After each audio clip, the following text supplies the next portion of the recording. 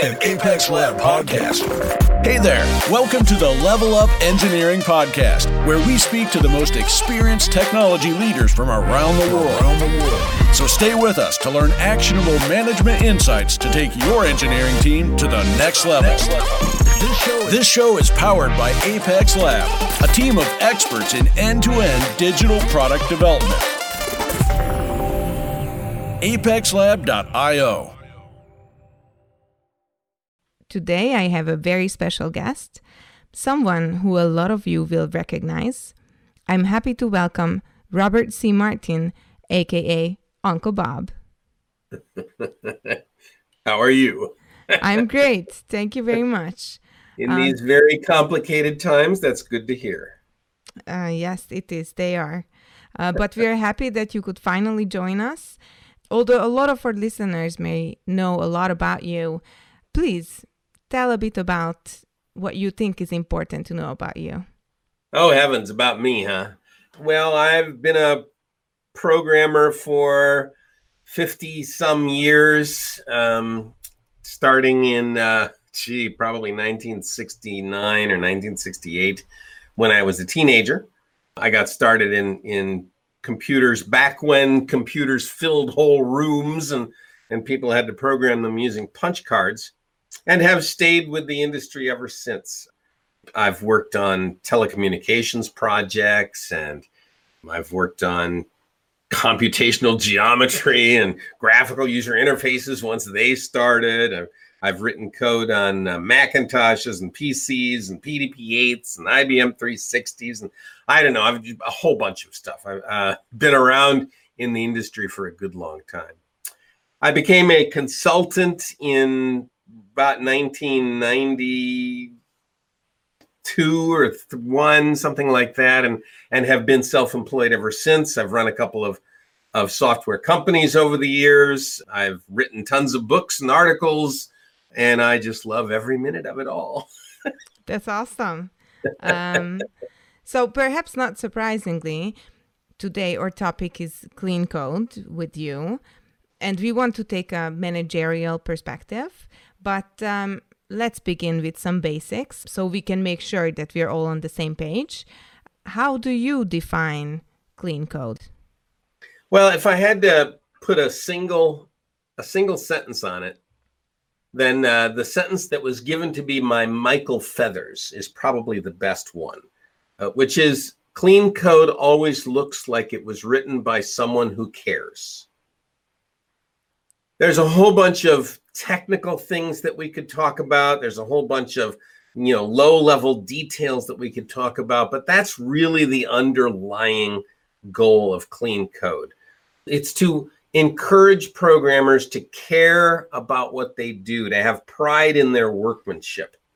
And there's an underlying theme behind all of that, which is that if you want to go fast, if you want to meet schedules, if you want to keep your customers and your managers happy, the best way possible to do that is to keep your code as clean as possible, because nothing will make you go faster than keeping your workspace clean.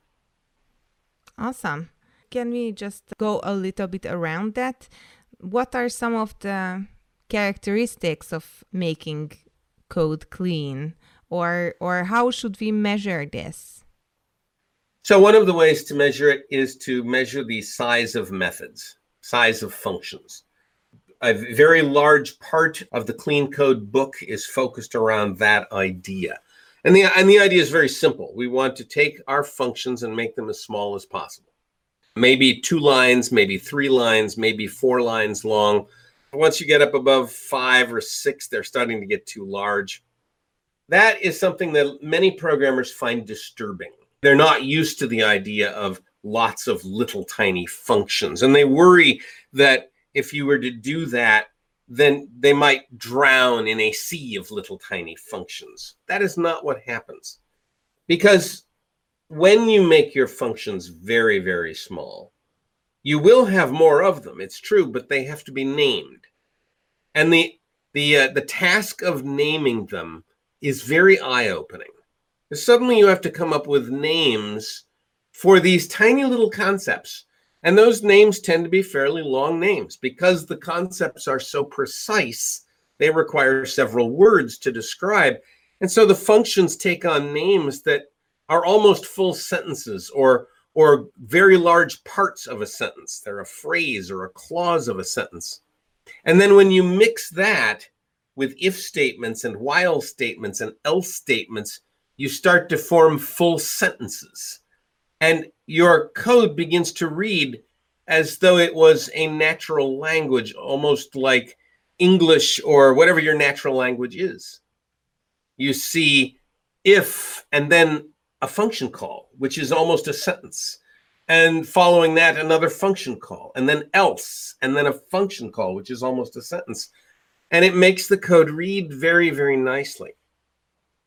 So bottom line there is that if I had to boil down the technical aspects of clean code into a single thing, it would be keep your functions as small as possible and name them very well. That's clear enough. Thank you very much. And before we move on, what are some of the consequences of not writing clean code? Just so we are clear. Well, the consequences of not writing clean code is slowdown. And it's the primary consequence. Everything goes slower if the code is dirty. And everybody knows this. Everyone in your audience has been slowed down by bad code and probably slowed down a lot by bad code. And then you must ask, well, why was the bad code written? And the answer almost always is in order to go fast. And that is the fundamental contradiction that drives most programmers. They do the thing that slows them down in order to go fast. And they'll make an excuse about it. They'll say, well, it'll slow me down in the long term, but it speeds me up in the short term. And that is incorrect. It does not speed you up in the short term, which is something that every programmer has experienced. Almost all of us have written bad code in the morning, gone to lunch, come back from lunch, look at our screen and wonder what idiot was hammering on the keyboard in the morning. It slows us down immediately. All right. So all of us should know these things, right? Yes. And most of our listeners are engineering managers or tech leaders. What could you tell them? How should they onboard their new developers to adhere to these clean code standards? What should they tell them? From a management point of view, the managers should expect high quality. They should just say that. We expect you programmers to do the best jobs you can. And we know that if you do the best job you can, you will go as fast as possible. The programmers should say back to the managers, we understand and we will do the best jobs we can because we know that the only way to meet our deadlines is to do the best job we can. Fair enough. So what is it that really makes developers believe that if they do a perhaps sloppier job, they will go faster? Oh, it feels fast. Being sloppy feels fast. Everybody knows this. If you do a really bad job of washing the dishes, it feels fast. Now, it'll take you a lot longer to wash the dishes, but it'll feel really fast because you're not planning, you're not thinking, you're not using your God-given talents to organize things well. You're not putting the mental effort in, you're not putting the physical effort in. You're just kind of cleaning the dishes and whatever, and maybe you're watching TV while you're cleaning the dishes. And if you were to measure the time, it would take you longer, but it feels faster. It feels fast to not be disciplined. It is faster to be disciplined, but that feels slower. This is the same problem people have when they want to lose weight. It's always a great idea to lose weight, right? But it's always this goal that feels harder than it actually is. Discipline and organization, you will lose weight. If you control the amount of food and the contents of the food you eat with a little bit of discipline and willpower, by God, you're going to lose weight. If you can't, you won't. All right. So What can managers do to help their developers teams lose weight in this sense? What should they do to get their team to write clean code? Focus on quality. Focus on quality all the time. Measure the things that are indicators of quality. For example, bug discovery rates. If bug discovery rates are high, something's going wrong on the development side. If you have a QA department and that QA department is finding defects, that's an indication that something is going wrong on the development side. Take a look at the source code control system. How many modules are being thrashed? If you're a technical enough manager, you will understand this. How many of those modules are getting attacked by more than one person or more than one person in a week? That's an indication that something is going wrong. So there are a whole bunch of metrics that you can use. They're indirect, but they're all right. The best metric, however, is to look at the morale and the attitude of the programmers. Are you as a manager encouraging them every day to do the best job they possibly can? Are you putting a value on high quality and pride of workmanship? Are you recruiting and organizing a team that loves to come to work, that does the best job they can, that feels terrific when they go home? Or are you organizing a team that when they go home has to take a shower? So let's say that we hope to hire people who are into discipline and disciplining themselves. Yes. But sometimes there are some team members who perhaps aren't as into writing clean code. How do you prove the value of writing clean code to an individual contributor? Well, if I'm a manager, I just make it a condition of their employment. Right? You want to stay employed? You're going to write clean code. Now, let's put this in a different terms. Let's say that you are the captain of a ship and it's wartime. And you know that the survival of the crew depends on every member of the crew being as disciplined and well-practiced as possible. The ship will not survive if even one of those team members lets down the ship. That's the message. The message to all the programmers is, look, we're in this all together. One person can wreck it. One person can drop their disciplines and wreck it for everyone else, and we cannot tolerate that. So you will all be disciplined. We will all pull together. Think about what's going on in the current situation in the world, right? We're all supposed to be sheltering in place. I don't know what it's like in your part of the world. In my part of the world, nobody's going out. Nobody's going to restaurants or bars. We're all sheltering in place, and one person can wreck it. And so we're all being told, like, okay, everybody, it's a team effort. Everybody's got to be on board. That's how you send the message to people. Does that work? For most people, yeah. Most people, it works pretty well. For some, it doesn't. And, the great thing about owning a business is that if you got somebody on board that doesn't work, you can have them go somewhere else. Nice one. In some countries. Yes.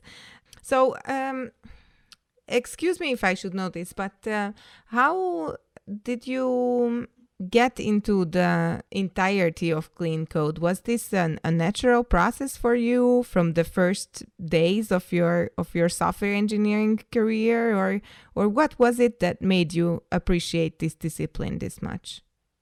I've made every mistake that it is possible to make. I have learned this the hard way, the very hard way in some cases. And it took decades. And here I am, I'm 66. Am I 66 or 67? I might be 67 now.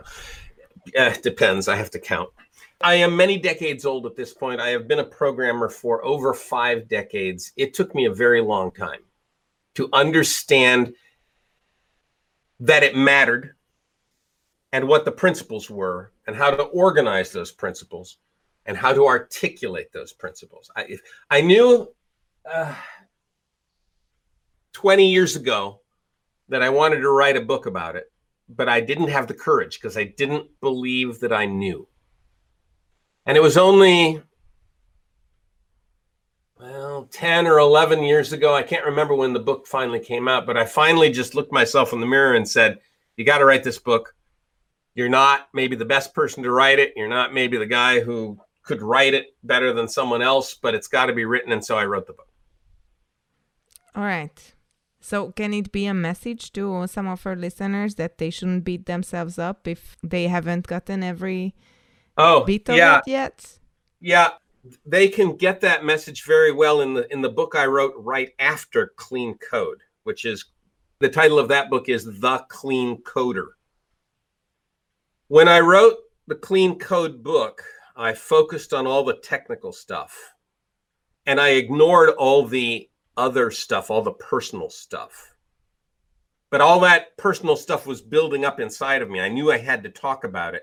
So I wrote another book called The Clean Coder, and that's the book about all of my failures, all of my experiences of being a programmer for as long as I've been and how to deal with that. So, for example, I was fired from one job. I talk about how that happened to me, how I was working as a programmer and just not doing a good job, and eventually got fired by my manager, who didn't want to fire me, but he didn't have any other choice. And I look back on those days now, I realize, he had no other choice.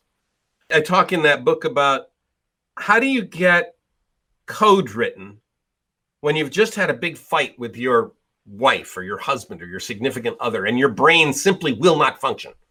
And you sit there at your keyboard staring at the screen, and the characters on your screen don't make any sense to you because your mind will not focus on them.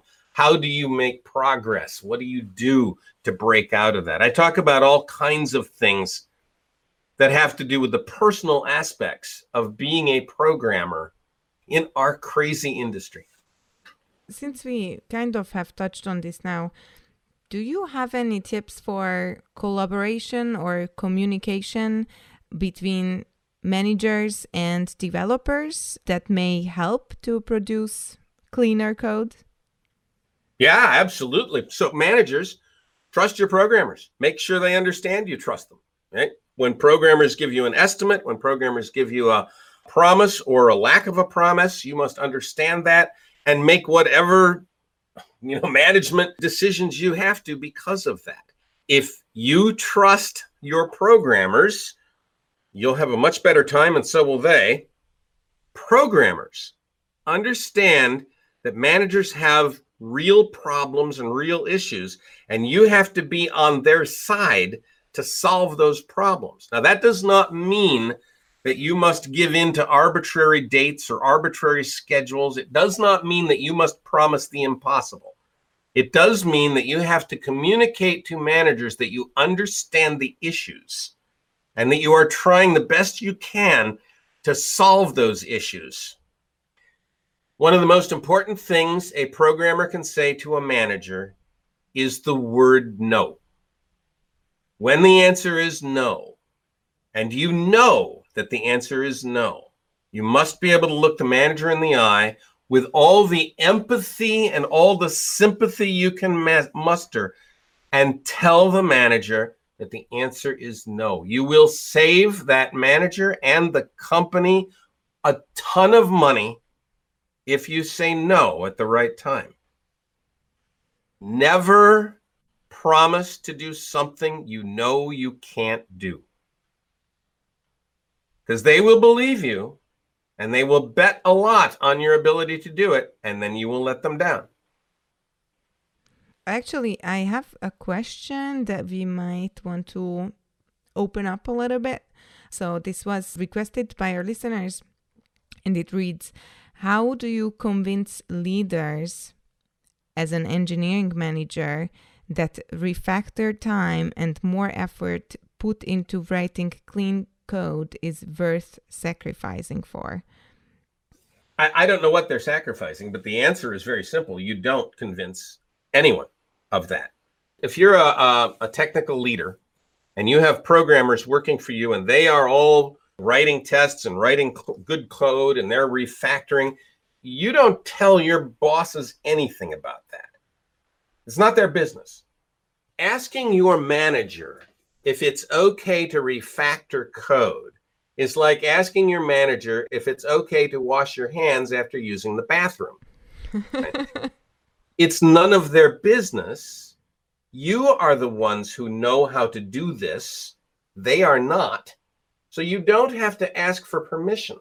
You should not tell them at all. Never, ever go to a manager and offer the choice of saying, well, if we do it right, it'll take this much time. But if we do it wrong, it'll take less time. Never offer that choice. First of all, it's the wrong choice. You won't get it done sooner. Second of all, it's none of their business. You know how to get this done the fastest way. Get it done the fastest way, which means the best way. All right. I must say, though, it sounds really great when you say it like that. But I can speak from experience. I've seen a lot of people being really into the solid principles and writing clean code and test-driven development. But perhaps the entirety of the team is not homogeneous in a sense of striving for this greatness when it comes to code quality.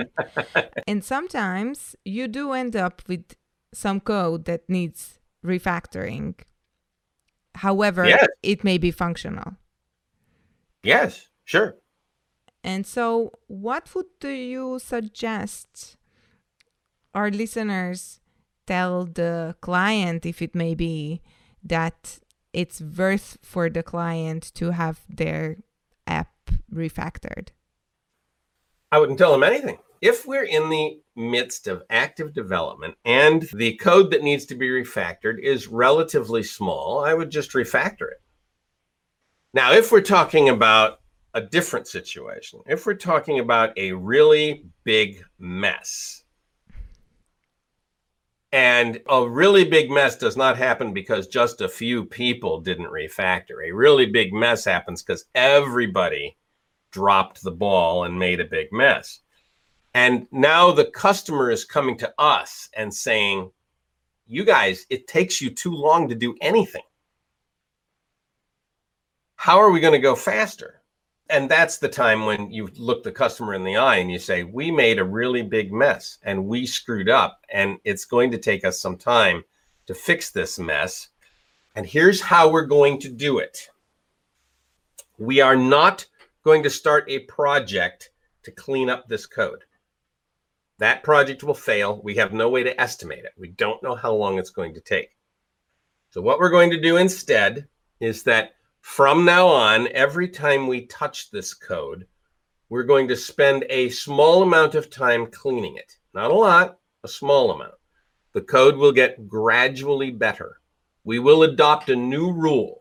And the new rule is we will check every module in just a little cleaner than when we checked it out. Mr. Customer, Mr. Manager, you may not notice the amount of time we spend on this. You may notice it. It won't be a lot. But over the next year or two, this code is going to get better and better, and you will begin to notice that our estimates will shrink and that we will be going faster. This won't happen immediately. It took a long time to make the mess. It's going to take a long time to clean it up, but we can clean it up. All right. That sounds like a really straightforward kind of client delivery relationship. I've done that. It works. It's not easy.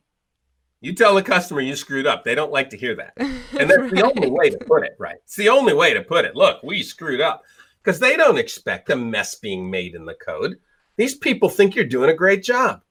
And all of a sudden you turn around and say, you know what? We made a real mess in the code. What? They don't know that. So it's a big surprise to them. And, you know, I've been in that position. And fortunately, I've had customers and managers who looked me in the eye and understood. All right. I have a question here, and it reads, how do you maintain code quality when there is pressure on delivery? But after I have talked to you for about half an hour now, I think the real question is, how do you show people that discipline will pay off on the long run? Well, spend a few years being undisciplined and then realize there's got to be something better than that. And then try being disciplined for a year. You'll find it works out much better. How do you convince people? In my experience, you don't convince people at all. People don't like to be convinced. What you can do is demonstrate. And some people will see the demonstration and understand it. And something in their brains will change and they will decide, yes, I need to do this. Other people will not. And you will wind up with a team of people, some of whom want to be cleaner and some who just don't want to be cleaner, don't understand it, don't care.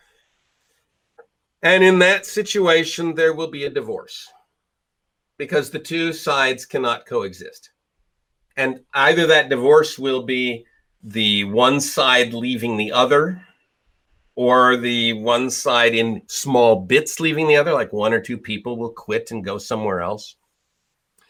Sometimes a good manager, takes a good manager to do this, but a good manager can see this happening. They can see the division in the team, and they can divide the team and send one half of the team off someplace where they are not going to do too much harm and keep the other part of the team focused on the project.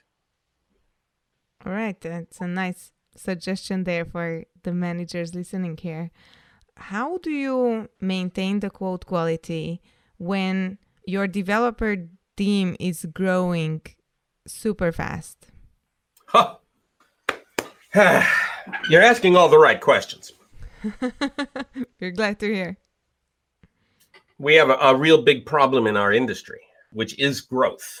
It's a problem because there are so few people with experience to teach the young people coming in. It is sometimes said that the number of people in our industry doubles every 5 years.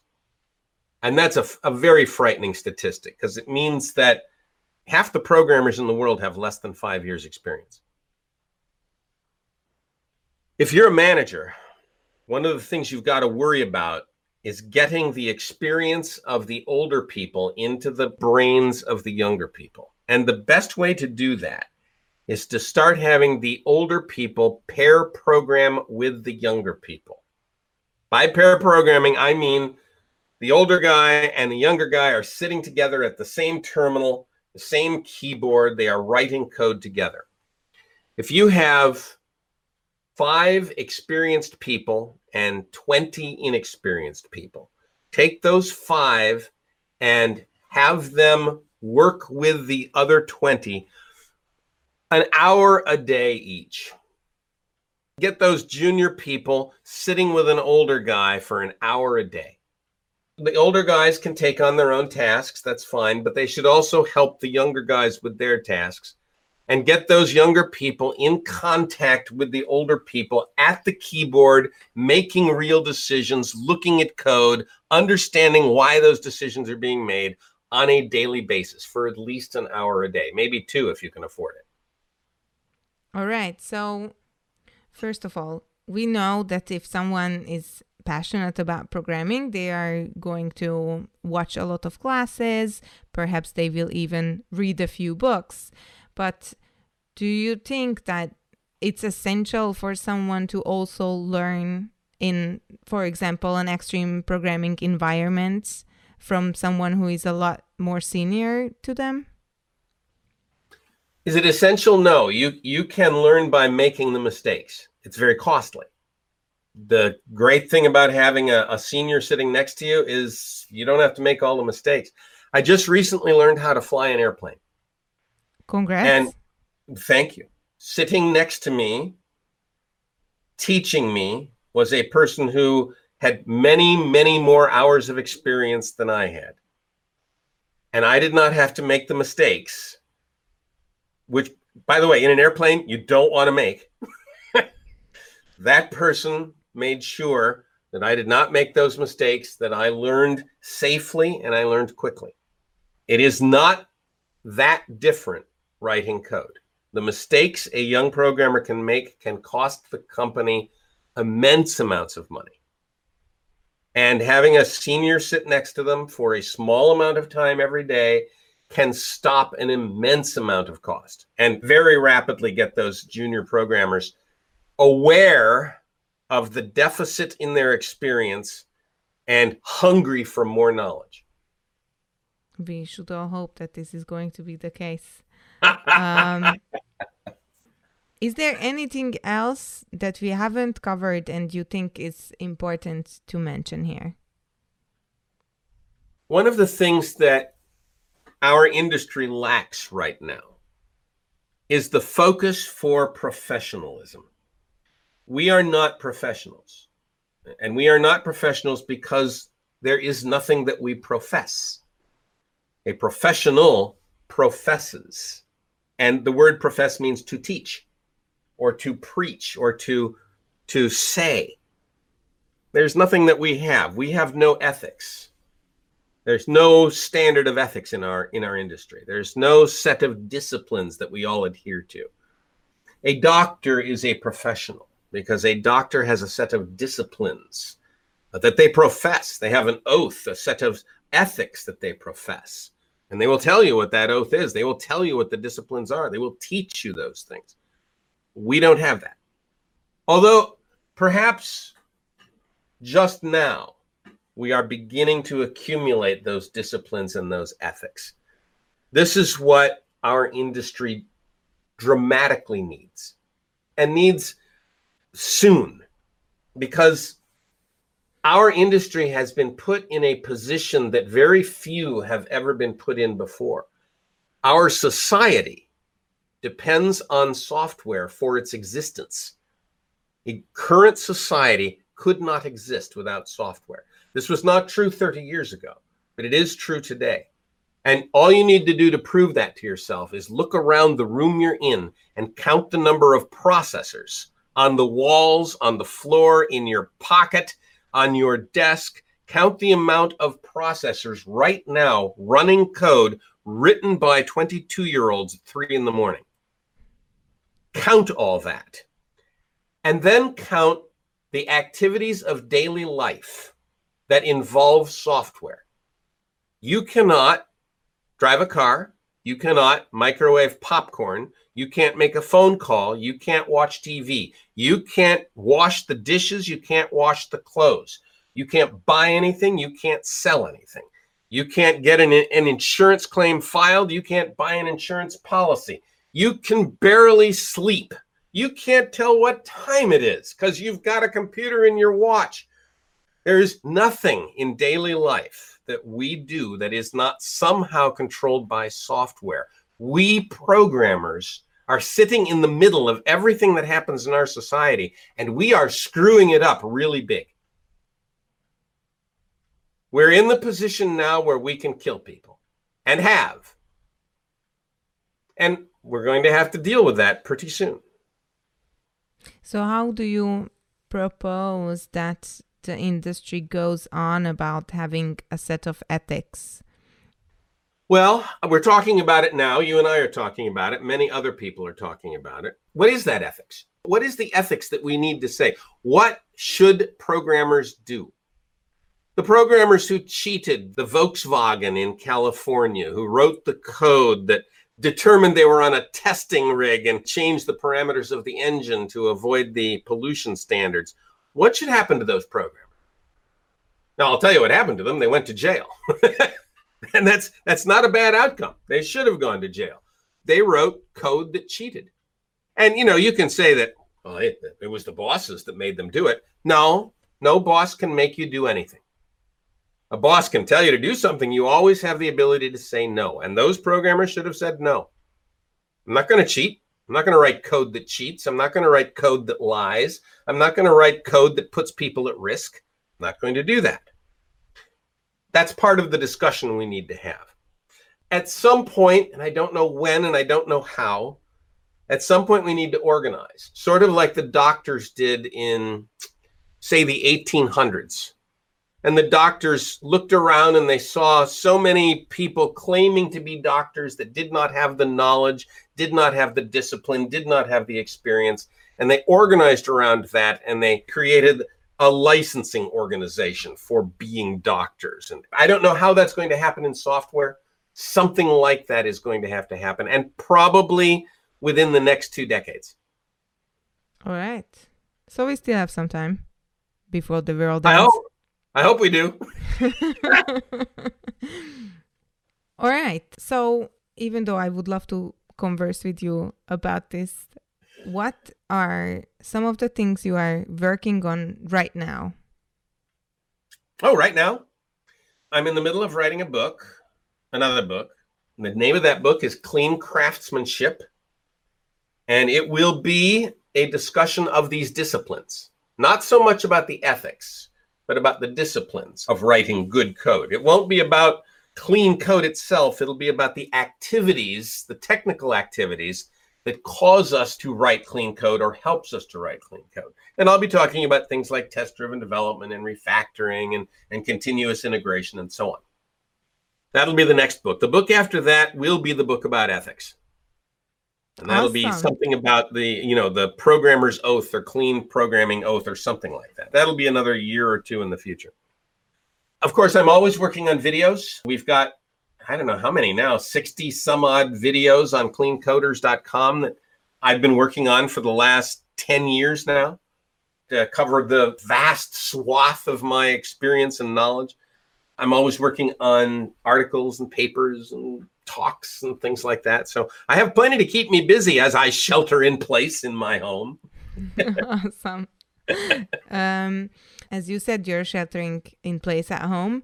Where should our listeners go to find your work or to follow your work or to be updated on your upcoming books? That information is on cleancoder.com. It's the word clean, the word coder, all lowercase, no space, cleancoder.com. The videos are on cleancoders.com. It's just an S at the end of clean coder, cleancoders.com. And that should be plenty. Awesome. Thank you for joining us today. Oh, it's been my pleasure. Wonderful discussion. Thank you. Today, our guest was Robert C. Martin. Most of us will know him as Uncle Bob.